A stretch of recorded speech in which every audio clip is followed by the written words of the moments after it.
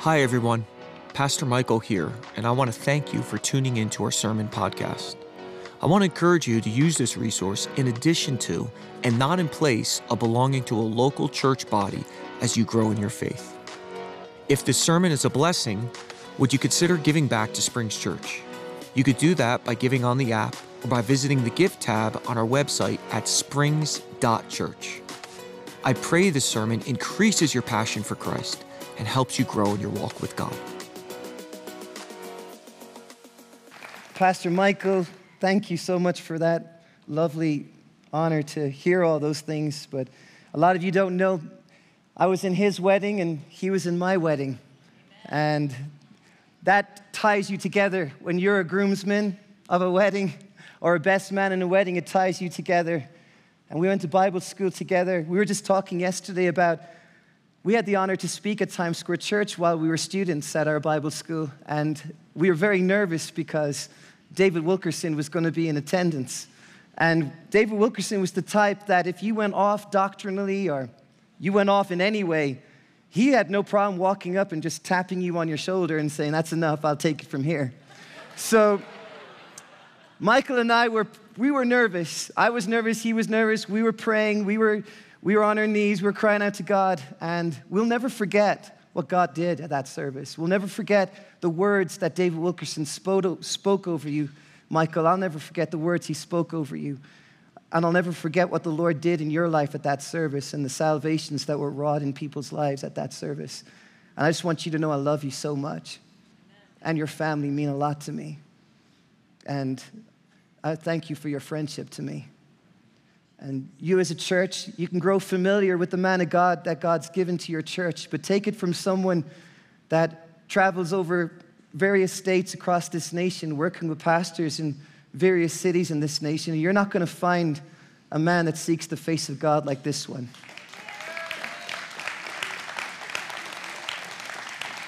And that to me is a treasure. You can get your sermons off YouTube and you can get your sermons off the latest book that came out at the bookshop. But what you're going to get from this pulpit is a man that got his sermons out of study, prayer, fasting, and waiting on the Lord. And that's a rarity. There's a famine coming on the United States of America. Not a famine of silver and gold, but a famine that is spiritual. And we're seeing a spiritual famine. When you see men like Reinhard Bonnke and David Wilkerson, Billy Graham, so many have passed on, and left, and went to be with the Lord in heaven.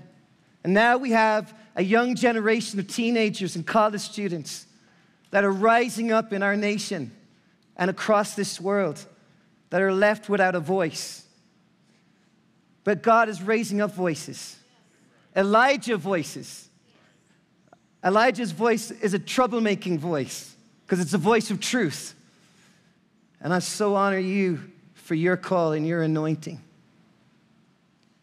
My board are here today, and they'll be out here after service, and I'm really glad for them. And you as Springs Church have no idea what you have done in my life. I worked here for a season, and I took many of you down to south side of Colorado Springs and San Luis Valley, and Denver, and Fort Collins. And we stood on sidewalks and street corners. We went into trailer parks. I'll never forget Josh Gallardo and I going down into the meadows right by Cedar Springs. We were visiting a man that had repented of his sins at one of our outreaches and given his heart to Jesus Christ. And we come over to the house that he was at, and he came with a mop and a bucket, and there was blood dripping from the mop head. And I said, what's going on? And he said that his wife had cut her wrists in front of their 3 children and was shouting demonic voices. And he's just looking at us, and Josh and I are just looking at him. And he said, all I could do was say the name of Jesus. All I could do was find hope in Jesus because I didn't know what was going to happen with her. Of course, she was taken to the emergency room and she was put into Cedar Springs for a season. And he came out and became an amazing father to his children. And she struggles, unfortunately, to this day. And we pray in the name of Jesus over her soul. Yes, God. And we pray over Colorado. Stand with me, please. We're going to have a time of prayer. Father, we pray now in the name of Jesus for Colorado. Lord, we pray for the San Luis Valley. We pray for the south side of Colorado Springs. We pray, oh God, for our city and for Denver and Castle Rock and Fort Collins. And God, we speak declaring over this state that out of this state will come men of truth, men of conviction, men of anointing, oh God, that you will rise up out of the state of Colorado, men with a sound mind and self-control. And the world will look on and they will wonder how Colorado is producing men like this and women like this. And it won't be because of Bible schools. It won't be because of great educational facilities. It will be because there was a move of the Holy Spirit. And oh God, we call on you today for the wind of the Holy Spirit to blow on Colorado. And we take authority against the devil and every demonic stronghold of sin in this state. And in the name of Jesus, you tear it down to the foundation. We won't allow Jezebel, we won't allow Ahab to run this state any longer. And God, if you did what you did to Ananias and Sapphira to bring revival, if you did what you did to King Herod, then we ask you to do whatever it takes. We ask you to do whatever it takes, God, and send a mighty revival. Not a revival of emotion, not a revival of chill bumps, but a revival of your word that breaks the bondages of sin and looses the grip of the devil. And we take authority in the name of Jesus against the demonic stronghold. We drive it out, and it will not have its place in this church, and it will not have its place in this city. We love this state. We love Colorado. And we pray the rest of the nation will know what the Lord is doing here. In Jesus' name we pray. Amen. Amen. You can take your seats. Jesus said in Matthew 28, 18 to 20, all authority has been given unto me in heaven and on earth. He said, go into all the nations, making disciples, baptizing them in the name of the Father and of the Son and of the Holy Spirit, teaching them all that I've commanded unto you. And then he said, I will be with you always, even to the end of the age. The scripture tells us that even the devil and the demons believe that there is a God. The scripture tells us that belief in itself without action and behavior and works is really dead faith. We're in a generation where belief is taught in such a way where it's more of a mental assent. It's more of an accumulation of knowledge. But the scripture tells us the knowledge in itself puffs us up. You see, Jesus said, go into all the world and make disciples. He never said, go into all the world and make believers. There's a difference between someone that is a believer and someone that is a disciple. Belief in Jesus produces disciple, produces works, produces right behavior. But when a belief does not lead to disciple, then the belief is not in the biblical Jesus. Because the biblical Jesus will produce discipleship. And to be a disciple means to have certain traits in our lifestyle. It means that we have certain characteristics. It means that we have certain attitudes. It means that we live in a different way than everyone else. I want you to turn in your Bible to the book of Jude, please. The book of Jude. What's very interesting about the table of contents of your Bible is that 41 books out of the 66 books are actually named. They're actually named after individual people. 2 of them were women, Ruth and Esther. The rest of them were men. Did you know that your soul and my soul are of so much value that not only does the devil want it, but God does too? How much do we know does God want our soul? How valuable is our soul? What did God do to purchase our soul?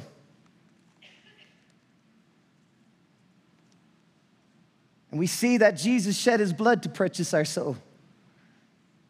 And there's a fight for the souls of men. There's a war for the souls of men. The devil wants to take as many souls to hell as he can with him.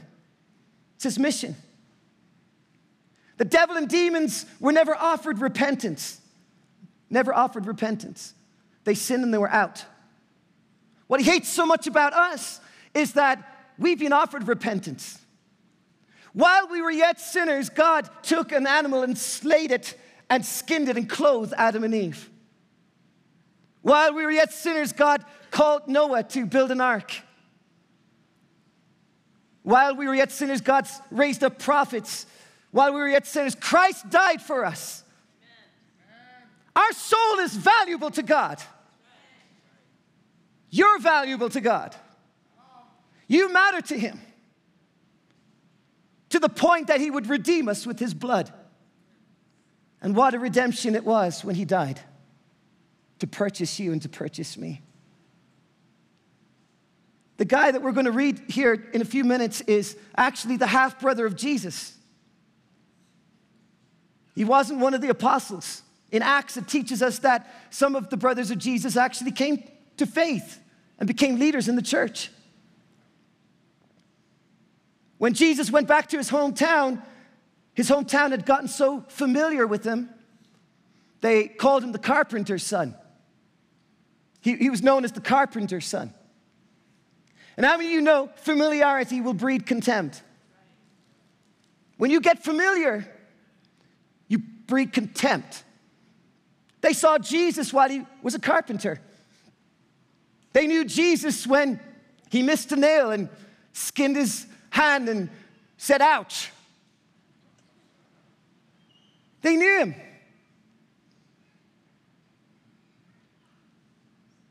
And I feel like a lukewarm spirit can easily come over us in this hour.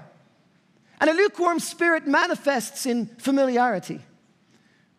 We get familiar with our Bible. We get familiar with our time of prayer. We get familiar with the church. We even forsake the assembly. And so many of you are listening in and you're forsaking the assembly. You should be here. You should be committed to your church and support your leadership and the elders of this church. But we grow familiar.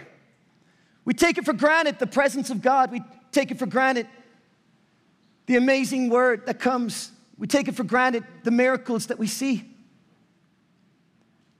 Jesus doesn't like the taste of lukewarmness. He doesn't like the taste of lukewarmness. In fact, he told us what he does with lukewarmness. If there's anything that you and I should hate and despise more than anything else, is lukewarmness. We can rant and rave about the sins of our country, and we can rant and rave about the sins of our politicians and the sins of... But the sins aren't what really Jesus spits out of his mouth. What he spits out of his mouth is lukewarmness. David said in Psalms 119, "It is good that I have been afflicted, that I might learn." God is bringing upon many people, even in this house and across this nation, afflictions, hardships, and difficulties. And in the middle of them, we can't understand why they're there, but God's purpose behind them is to protect us from lukewarmness. God's purpose in them is to keep the fire burning in our hearts. The enemy thought if he threw us into the lion's den, we'd get devoured. But God had already fed them. The devil thought, I'll throw him into the furnace and make it as hot as I can. And only the Son of God turned up to show himself off. The devil thought, I'll throw him into prison, lock him up in chains. And God put a song in Paul and Silas. And the chains broke. And the earth shook. And the prison doors opened. And they walked out, preaching the gospel of Jesus. Even in the face of hardship, and even in the face of persecution, and even in the face of going through some of the hardest times of your life, you find strength from God that nothing in this world could give you. You find peace that prescription pills can't give to you.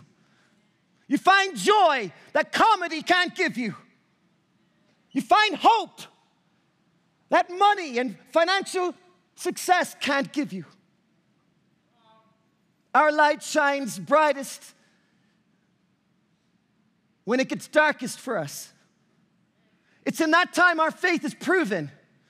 It's in that time the world will look on and say, they're not trusting in their flesh. They're not trusting in the things they've got. How is it that they've got peace at that hospital bed, looking at their 23-year-old son passing? How else are they able to evangelize and share the gospel? I just did a funeral for a 23-year-old, and I walked in as he was laid out on a life support machine. And the presence of God was so rich in the place, I was baptized in the Holy Ghost and began to speak in tongues. I said, what is happening in this room? The father of this young man was down on his knees. And as soon as I started speaking out in tongues, he started speaking out in tongues. And then there was an interpretation of the tongue, calling someone at the bedside to repentance. And there was around 20 of us at the bedside. Our eyes were closed. And I said, is there anyone here that's not right with God? 5 of the family members get saved. The young man's ex-girlfriend, who was a Buddhist, renounces Buddhism and declares Jesus as Lord of her life. There's no amount of church services that something like that could happen. You see, it's in the hardest of times. It's in the most difficult of times that the light of Jesus shines brightest through our lives. And here the writer of Jude is writing to a church that's going through hard times. I love how Jude titles himself. Let's read verse 1 together. He says, Jude, a servant of Jesus Christ and a brother of James. If you were the half-brother of Jesus, I think you'd open up with a different title than that. There is such a spirit of entitlement in our generation. Titles have become idols for the church. Everyone's looking for an apostolic calling or finding their identity in a prophet or evangelist. Everyone's looking for a title, and it's idolatry because we've got a greater title on our lives. A better title than doctor, president, CEO, apostle. The title on all of us that God places on us in Christ is sons and daughters of His. What better title is there? What greater title can we be given? To be a son of the Father in heaven. But Jude takes it a step further, and he calls himself a servant. Some would criticize Jude and say, Jude, rise up in your identity. Don't call yourself a servant. You're more than that. Read this book about how you can be purpose-driven and reach the end goal of your life and live your best life now and be an apostle like Peter and Paul and make a name for yourself. You're the half-brother of Jesus. You knew Jesus more than the apostle Paul did. But Jude didn't entertain the entitlement spirit, the familiar spirit. He wasn't using Jesus' name as a way to name drop, to make himself have credibility to write the content that he's about to write. Jude had a revelation of who his half-brother really was. Jesus, the Son of God. and he knew his highest calling wasn't just to be a son of the Father and be a spoiled brat and come in before the Father and say, give me all that I want. At the throne of grace, I don't want mercy, I don't want grace, I want a Ferrari. I want a mansion. I want my flesh gratified. No, he understood that what he has been invited to is of such great honor and such great magnificent revelation that a fleshly sinner like me, a wretch in my own right, has been welcomed and adopted into the family of God. And my only outflow of that is to serve him, is to be his servant, is to serve others like he served me. And he opens up this epistle and he acknowledges that. And then he says, to those who are called, beloved in God the Father, and kept for Jesus Christ, may mercy, peace, and love be multiplied to you. Beloved, although I was very eager to write to you about our common salvation, I found it necessary to write appealing to you to contend for the faith that was once all delivered to the saints. For certain people have crept in unnoticed, who long ago were designed for this condemnation. Ungodly people who prevent or pervert the grace of our God into sensuality and deny our only Master and Lord, Jesus Christ. So Jude is writing to a church, and he's seeing the church in a hard place because deceivers had come in. Blasphemers have come in. There's words that we don't use today that were very common a couple of hundred years ago, such as heretics. We don't go around the place saying he's a heretic, but that was common language back then. The scripture was given to us not for our motivation, not for our inspiration, but scripture was given for doctrine, for rebuke, for correction, and instruction in righteousness. And the scripture was given so that we know what's the difference between real and counterfeit. Can you imagine if you went to a doctor right up here in this Penrose, and you went into the doctor and you said to the doctor, "Doctor, I've got a lot of problems, and I need you to do blood tests, x-rays, just do it all on me, I got a lot of issues." And the doctor looks at you and he says, "Well, you look great, you look fine. Come back and see me in 2 years' time. I'm not gonna run anything on you because you're great, you're just doing so good." And you're sitting there going, "Well, that's what I wanted to hear. My wife's gonna be happy. All my friends and family are gonna be happy. Thank you, doctor. You did a great job telling me what I wanna hear. I love doctors that tell me what I wanna hear." And then he just walks out of the medical office, and 2 years go by, and all of a sudden he's getting lumps. All of a sudden he's not able to walk, and his skin is turning color, and there's problems coming out in his eyes, and you can see it. And he goes back to the same doctor, and the doctor's like, "What happened to you?" And he said, I need you to run tests on me. And the doctor finally goes, "Okay, we'll run some tests." And it comes back that this guy had all sorts of issues going on that could have been dealt with 2 years prior. Now, what would happen to a doctor if he practiced in medicine like that? What would happen? Well, I would tell you what would happen. He'd lose his license to practice. He would get sued, and then he'd spend some time in prison. That's what would happen in the medical field. Well, Jesus said it like this: "If one of you preachers of mine lead one of these little ones astray," he gave them a recommendation. And his recommendation was very serious. Very serious. If you want a doctor and you're willing to pay thousands so that he will tell you what you need to hear,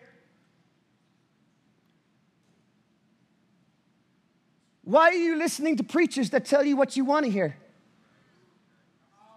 Why won't you pay a preacher to tell you what you need to hear?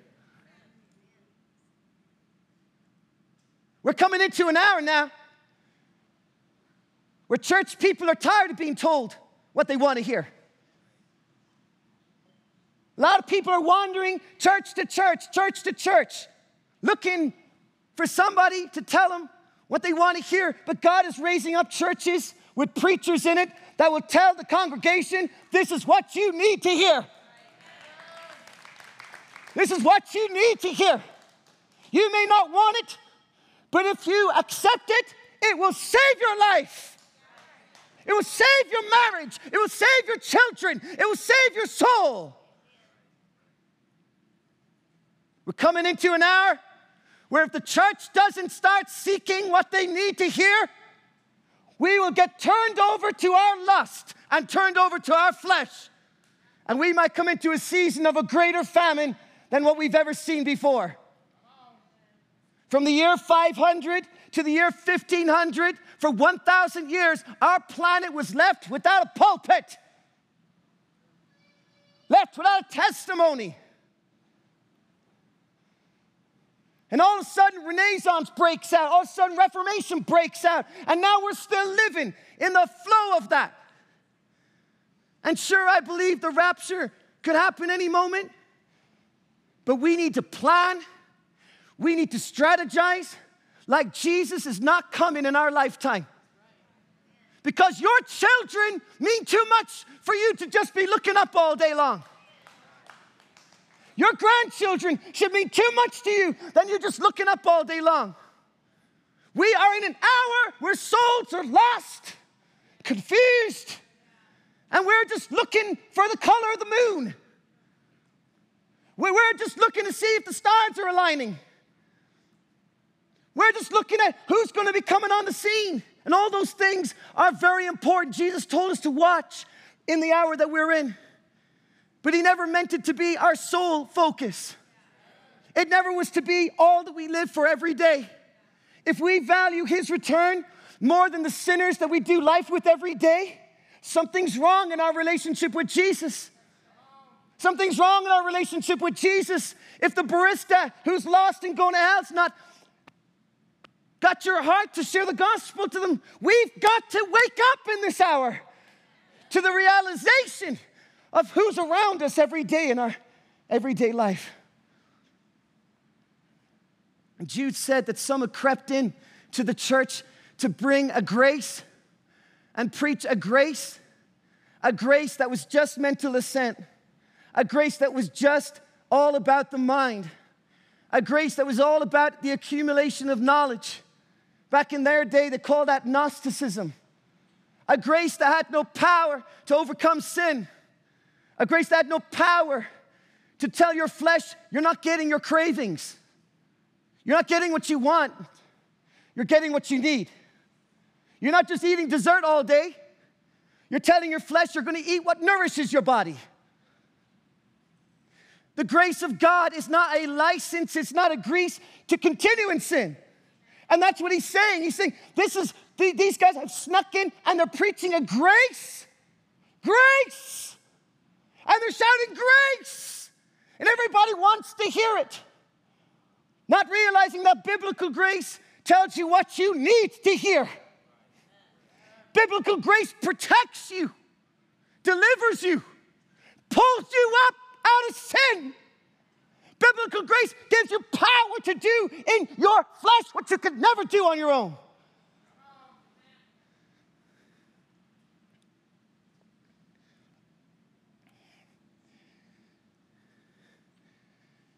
And I believe that some have crept in unnoticed all over our generation in the West. Everybody wants to sing karaoke on Sunday. I prefer singing that karaoke song. It's not karaoke that we sing on Sunday. Everyone wants to be motivated. But our flesh doesn't need motivation. Our flesh needs to die. Our flesh needs to be told, you're not getting what you want. No matter how much you fight, the Spirit's going to beat you into submission. Romans 8:1 says, there is therefore now no condemnation for those who are in Christ Jesus. We sing that, we say that, we preach that, but we leave out the next part of the sentence. If you want to live a life free from condemnation, it's actually conditional, not unconditional. It's conditional because it says there, for those that walk not after the flesh, but for those that walk after the Spirit. If you try to worship in your flesh and read the Bible in your flesh, the Bible will only produce death in you. The letter will kill without the Spirit of God. You try to evangelize in your flesh, you'll be just like the moron. Yeah. You try to do things in your flesh.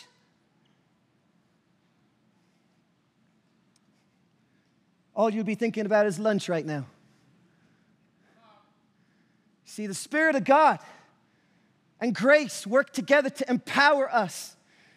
John the Baptist was the first one to give a title to the Spirit of God, and the title that was given by John the Baptist to define the Spirit of God was holy. We got some people all around here, we want to move the Holy Spirit. They think the holy in front of Spirit is his first name and Spirit's his second name. In the Old Testament, we see the Spirit of God hovering over the deep. The Spirit of God coming upon Samson and David and Saul. We see the Spirit of God coming on Ezekiel and Jeremiah and Elijah. But we didn't get any title for the Spirit of God in the Old Testament. And I'm a Trinitarian Irishman. I believe in God the Father, God the Son, and God the Holy Ghost. And I'm baptized that way. And I believe in it. The shamrock represents the Trinity. And Patrick preached it in 300 AD. And we got some running around the place trying to deny it. And it's as true as you can find it anywhere else. Let me tell you something right now, friends, that the Holy Spirit was given a title so that the church today could understand what is of the Spirit of God and what is of the spirit of flesh. And if it's of the Spirit of God, what's going to be given to you as a desire and a craving? Will it be your flesh? Will it be your sin? Will it be your emotion? Will it be chill bumps? Will it be goosebumps? What will it be? It will be holiness. Holiness is what I long for. Holiness is what nourishes my soul. Holiness, give me as much holiness as is possible because I hate sin.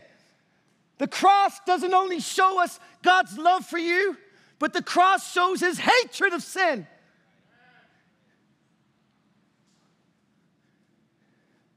And we see the grace of God here, how it can be tainted. We can see how the Spirit of God can be tainted, and people use it for their own gain. When the Holy Spirit wants to produce holiness, we're able to tell our flesh no. Look at verse 5. Now I want to remind you, although you once fully knew it, that Jesus, who saved a people out of the land of Egypt, afterward destroyed those who did not believe. And the angels who did not stay within their own position of authority, but left their proper dwelling, he has kept in eternal chains under gloomy darkness until the judgment, likewise, until the judgment of the great day. Just as Sodom and Gomorrah and the surrounding cities, which likewise indulged in sexual immorality and pursued unnatural desires, serve as an example by undergoing a punishment of eternal fire. I was preaching at that funeral recently, and the pastor said, I know you're an evangelist, but this is a funeral. You're not going to preach hellfire and brimstone, are you? I said back to him, you're not going to censor the man of God, are you? Are you going to censor the word of God? Are you going to tell God what he can't say? Some of the most censored places on our planet are pulpits. Thank God for men that are willing to get up here and preach the word whether the room's full or it empties out. You see, we don't preach for the glory of man or your applause or your tithe. We're not purchased by you. You don't own us. Our accountability is more than you. Our accountability is to the Word of God and the glory of His name. And he talks here, and he talks about eternity, and our life after death is eternal. We don't just cease to exist. We don't just nourish worms. We don't just eternally rot under the ground. The Pharisees believed in life after death, but the Sadducees did not. The Sadducees never once do we see in Scripture repent or put their trust in Jesus Christ. Not one time. And the Sadducees were a pretty big sect in Jerusalem at that time, in Israel at that time. They thought the Bible was just good for godly living, good for hygiene, good for work ethic, good for the economy. They just thought the Bible was just a roadmap to be the best human you can be, to be a model citizen. And then Jesus came on the scene. Now, let me tell you something about Jesus. He never said that hell was separation from God. He never said that the wages of sin was death. Jesus never said that. And if that's all you want to believe it to be, then you need to go back and read the words of Jesus. Because Jesus never said it like that.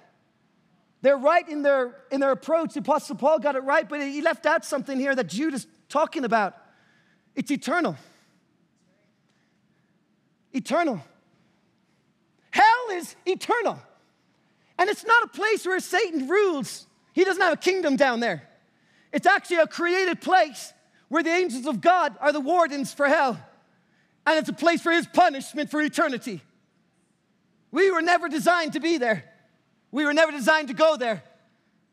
God always wanted us in relationship with him. And he put the tree of the knowledge of good and evil in the Garden of Eden to say to humanity, choose this day whom you will serve. And you can only serve one of two masters. You can either make Jesus Christ your Lord or you serve the devil, but you can't do both. And my friends, I feel that if there was ever a time to be alerted to this truth, it's now. There are pastors committing suicide.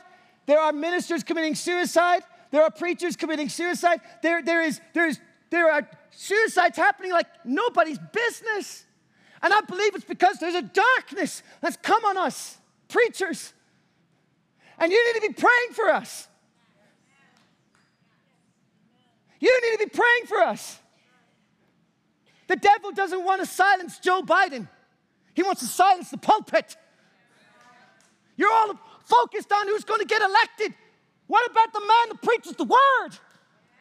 What we offer is more than just medication to live a little bit longer.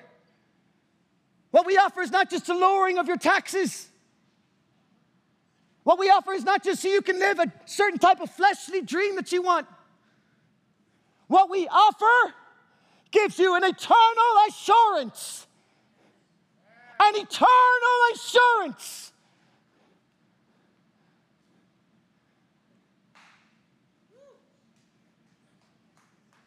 An eternal assurance. Look at verse 8. In like manner, these people also, relying on their dreams, defile the flesh, reject authority, and blaspheme the glorious one. But when the archangel Michael, contending with the devil, I want you to underline that. When the archangel Michael, contending with the devil, was disputing about the body of Moses, he did not presume to pronounce a blasphemy judgment, but said, the Lord rebuke you. And let's declare that right now, out of your mouth. The Lord rebuke you. Say it again. The Lord rebuke you. But these blaspheme all that they do not understand, and they are destroyed by all that they, like unreasoning animals, understand instinctively. Woe to them, for they walked in the way of Cain and abandoned themselves for the sake of gain to Balaam's error and perished in Korah's rebellion. These are hidden reefs at your love feasts as they feast with you without fear. shepherds feeding themselves, waterless clouds,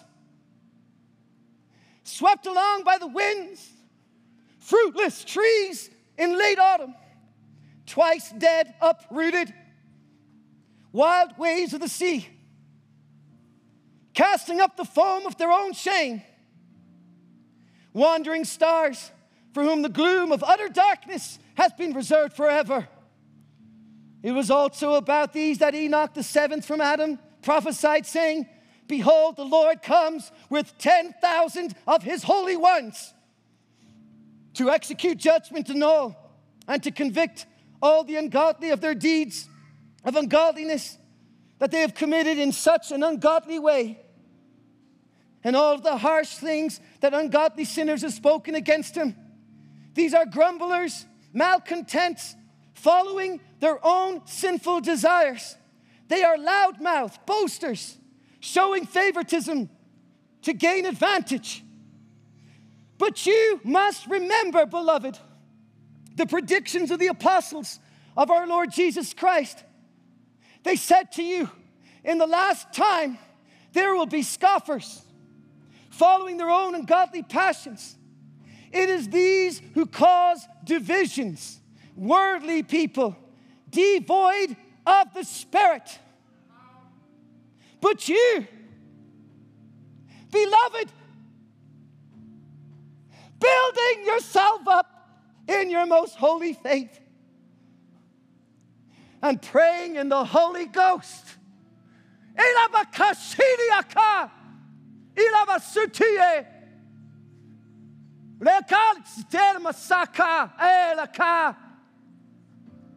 Keep yourselves in the love of God, waiting for the mercy of our Lord Jesus Christ that leads to eternal life, and have mercy on those who doubt. Save others by snatching them out of the fire. To others show mercy with fear, hating even the garment stained by flesh. Now to him who is able to keep you from stumbling and to present you blameless before the presence of his glory with great joy.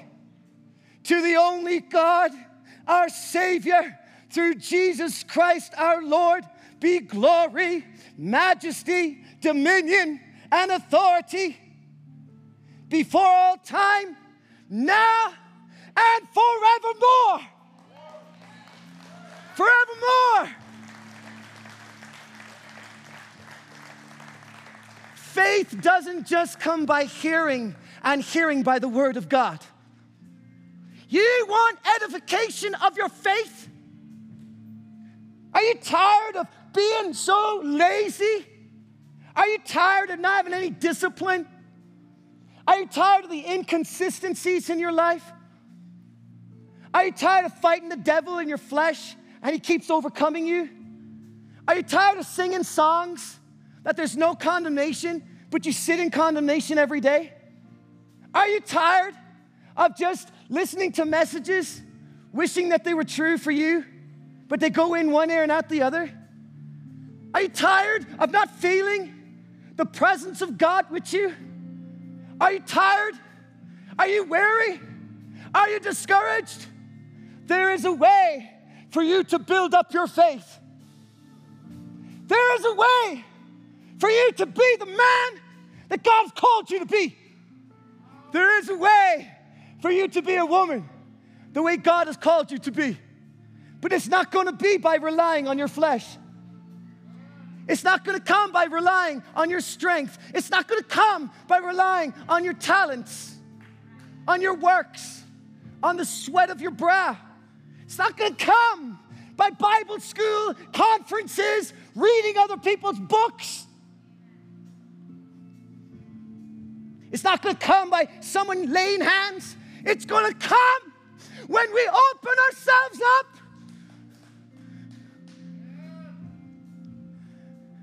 and we say, Holy Spirit,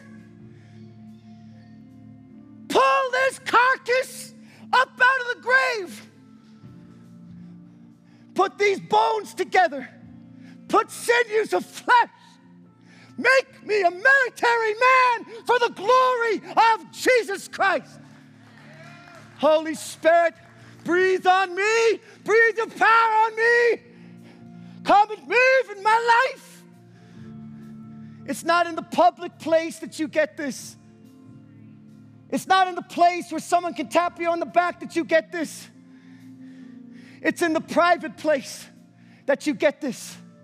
It's in the place where no one knows you'll be, just God. And God meets you, baptizes you with fire, baptizes you with holiness, baptizes you strength, strength in the pit, strength in the lion's den, strength in the prison cell. He puts a song in you. He puts a song in you. He puts joy in you. He puts patience in you. He puts long suffering in you. And this is what the Holy Spirit wants to do with you. Stand to your feet here today.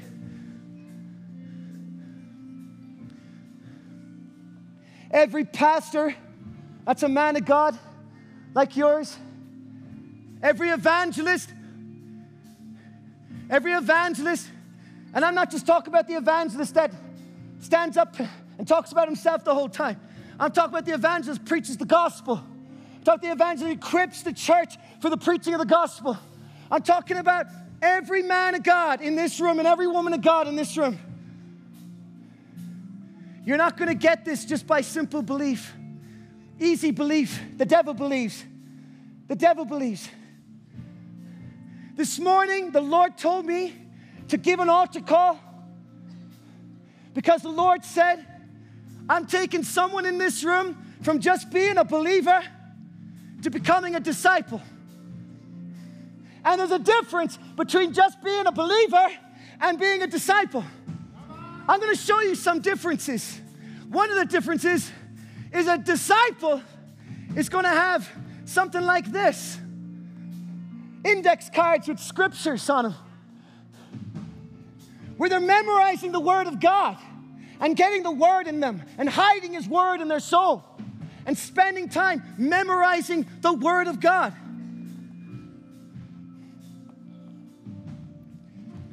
A disciple's going to have something like this, a journal that they can write in Monday, Tuesday, Wednesday, Thursday, Friday, Saturday, where they're eating on the Word of God and they're eating on the Scripture and they're studying the Scripture to be approved. The preacher is going to have a Bible that looks kind of similar to that, writing in it. It's going to be worn out. There's going to be something to you that's not just about an experience of emotion, but it's discipline in your life to tell the flesh you're not getting what you want. To tell your flesh, I'm under the lordship of Jesus, who manifests not just in word, but in deed. I'm a disciple of Jesus, where there's hymns that are coming out of my mouth. There's songs coming out of my mouth. I'm a disciple of Jesus because I see the sinners in my family and in the place that I work the way Jesus does. The way Jesus does. I see the world the way Jesus does. I see the prostitute the way Jesus does. I see the gang members the way Jesus does. I see the single mom the way Jesus does. I see the sick the way Jesus does. I see the broken the way Jesus does. I see the needy the way Jesus does. A disciple's more than just expression of emotion. It's discipline every day in your life. Someone said to me, I don't believe in the altar call. I don't see it in the Bible. No altar calls in the Bible. And all you evangelists, all you do is give altar calls. Altar calls, altar calls, altar calls. Where's the scriptural evidence for that? Let me tell you something.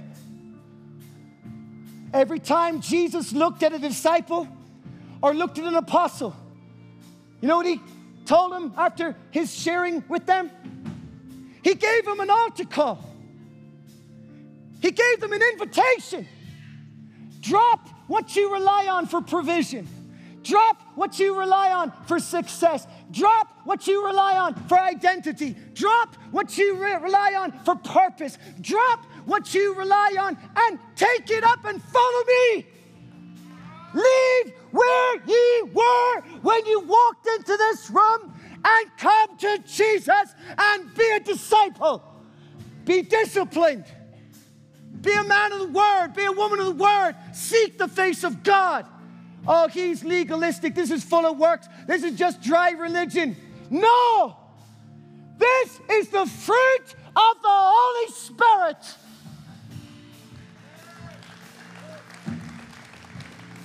This is the manifestation of the Holy Spirit.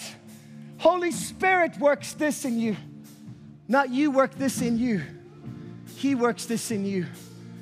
For it is God who works within you, both to will and to do of His good pleasure. It is God who is at work in you. And this morning, I want you to consciously decide where you're at. And if you have no spiritual disciplines, if you've not evangelized one sinner in the last month, if you don't have a devotional time with God, if God's not speaking to you, maybe your flesh is getting the best of you. Maybe sin has crept in and you can't defeat it. Jesus is saying now, drop it right there at that seat. Step out from that seat. Make a public sign to your husband, your wife, your children, your family. I'm going to be held accountable to the decision I'm going to make here. So tomorrow morning, when I sleep in, instead of seeking the face of God, you better tell me, get up out of your bed. Remember what you did Sunday morning. You said that you were going to become a disciple. Let the Holy Ghost work through your small faith and give you the man of God anointing, the woman of God anointing that's going to save Colorado Springs. That's going to bring Colorado Springs to its knees. And if that's you here today, I want you to stand right here. Come and leave that position you're in, and I want you to come and stand right here today. This is only for honest men. This is only for honest women. You can stay there and be Ananias and Sapphira all you want, but God knows your heart.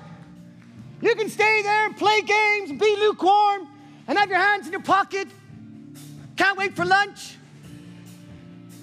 You should be weeping now. Tears should be falling from your face because of your hardness of heart. And this might be the last time an evangelist will ever talk to you. You can walk out those doors and you'll never walk back into church again. David said the Holy Spirit, the Spirit of God won't always strive. He won't always strive with our flesh. There's disciples coming forward. Can you put your hands for these disciples? Put your hands together for these disciples. Disciples of Jesus. Disciples of Jesus. You left where you were because you want more than what you had. You left where you were because you were tired the way you were living. You left where you were because you're saying, God, I need discipline in my life. I don't want laziness no more. I don't want sloppiness. I don't want it all. I don't want sin. I don't want lust. I don't want filth. Jesus, I'm leaving it out. I'm coming after you. And Jesus says, come unto me, all of ye that labor and are heavy laden, and I will give you rest. Rest. For my yoke is easy and my burden is light. Holy Spirit of God, we surrender. Lift up your hands across this room. We surrender to you, Holy Spirit. We are building up our most holy faith. We are praying in the Holy Ghost. We are saying, Holy Spirit, make us disciples for this hour. Make us disciplined for this hour. Make us obedient in this hour. We deny our flesh.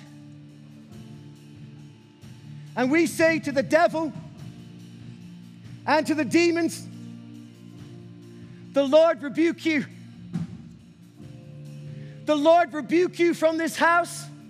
The Lord rebuke you from this city. The Lord rebuke you from this state. The Lord rebuke you from this country. The Lord rebuke the devil in the name of Jesus.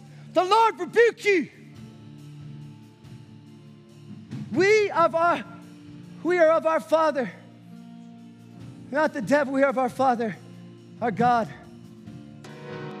Thanks again for listening to our Springs Church podcast. For other exciting content from Springs Church, be sure to visit us online at springs.church. If you'd like to partner financially with Springs Church, you have the opportunity to give by visiting the Give tab of our website, springs.church.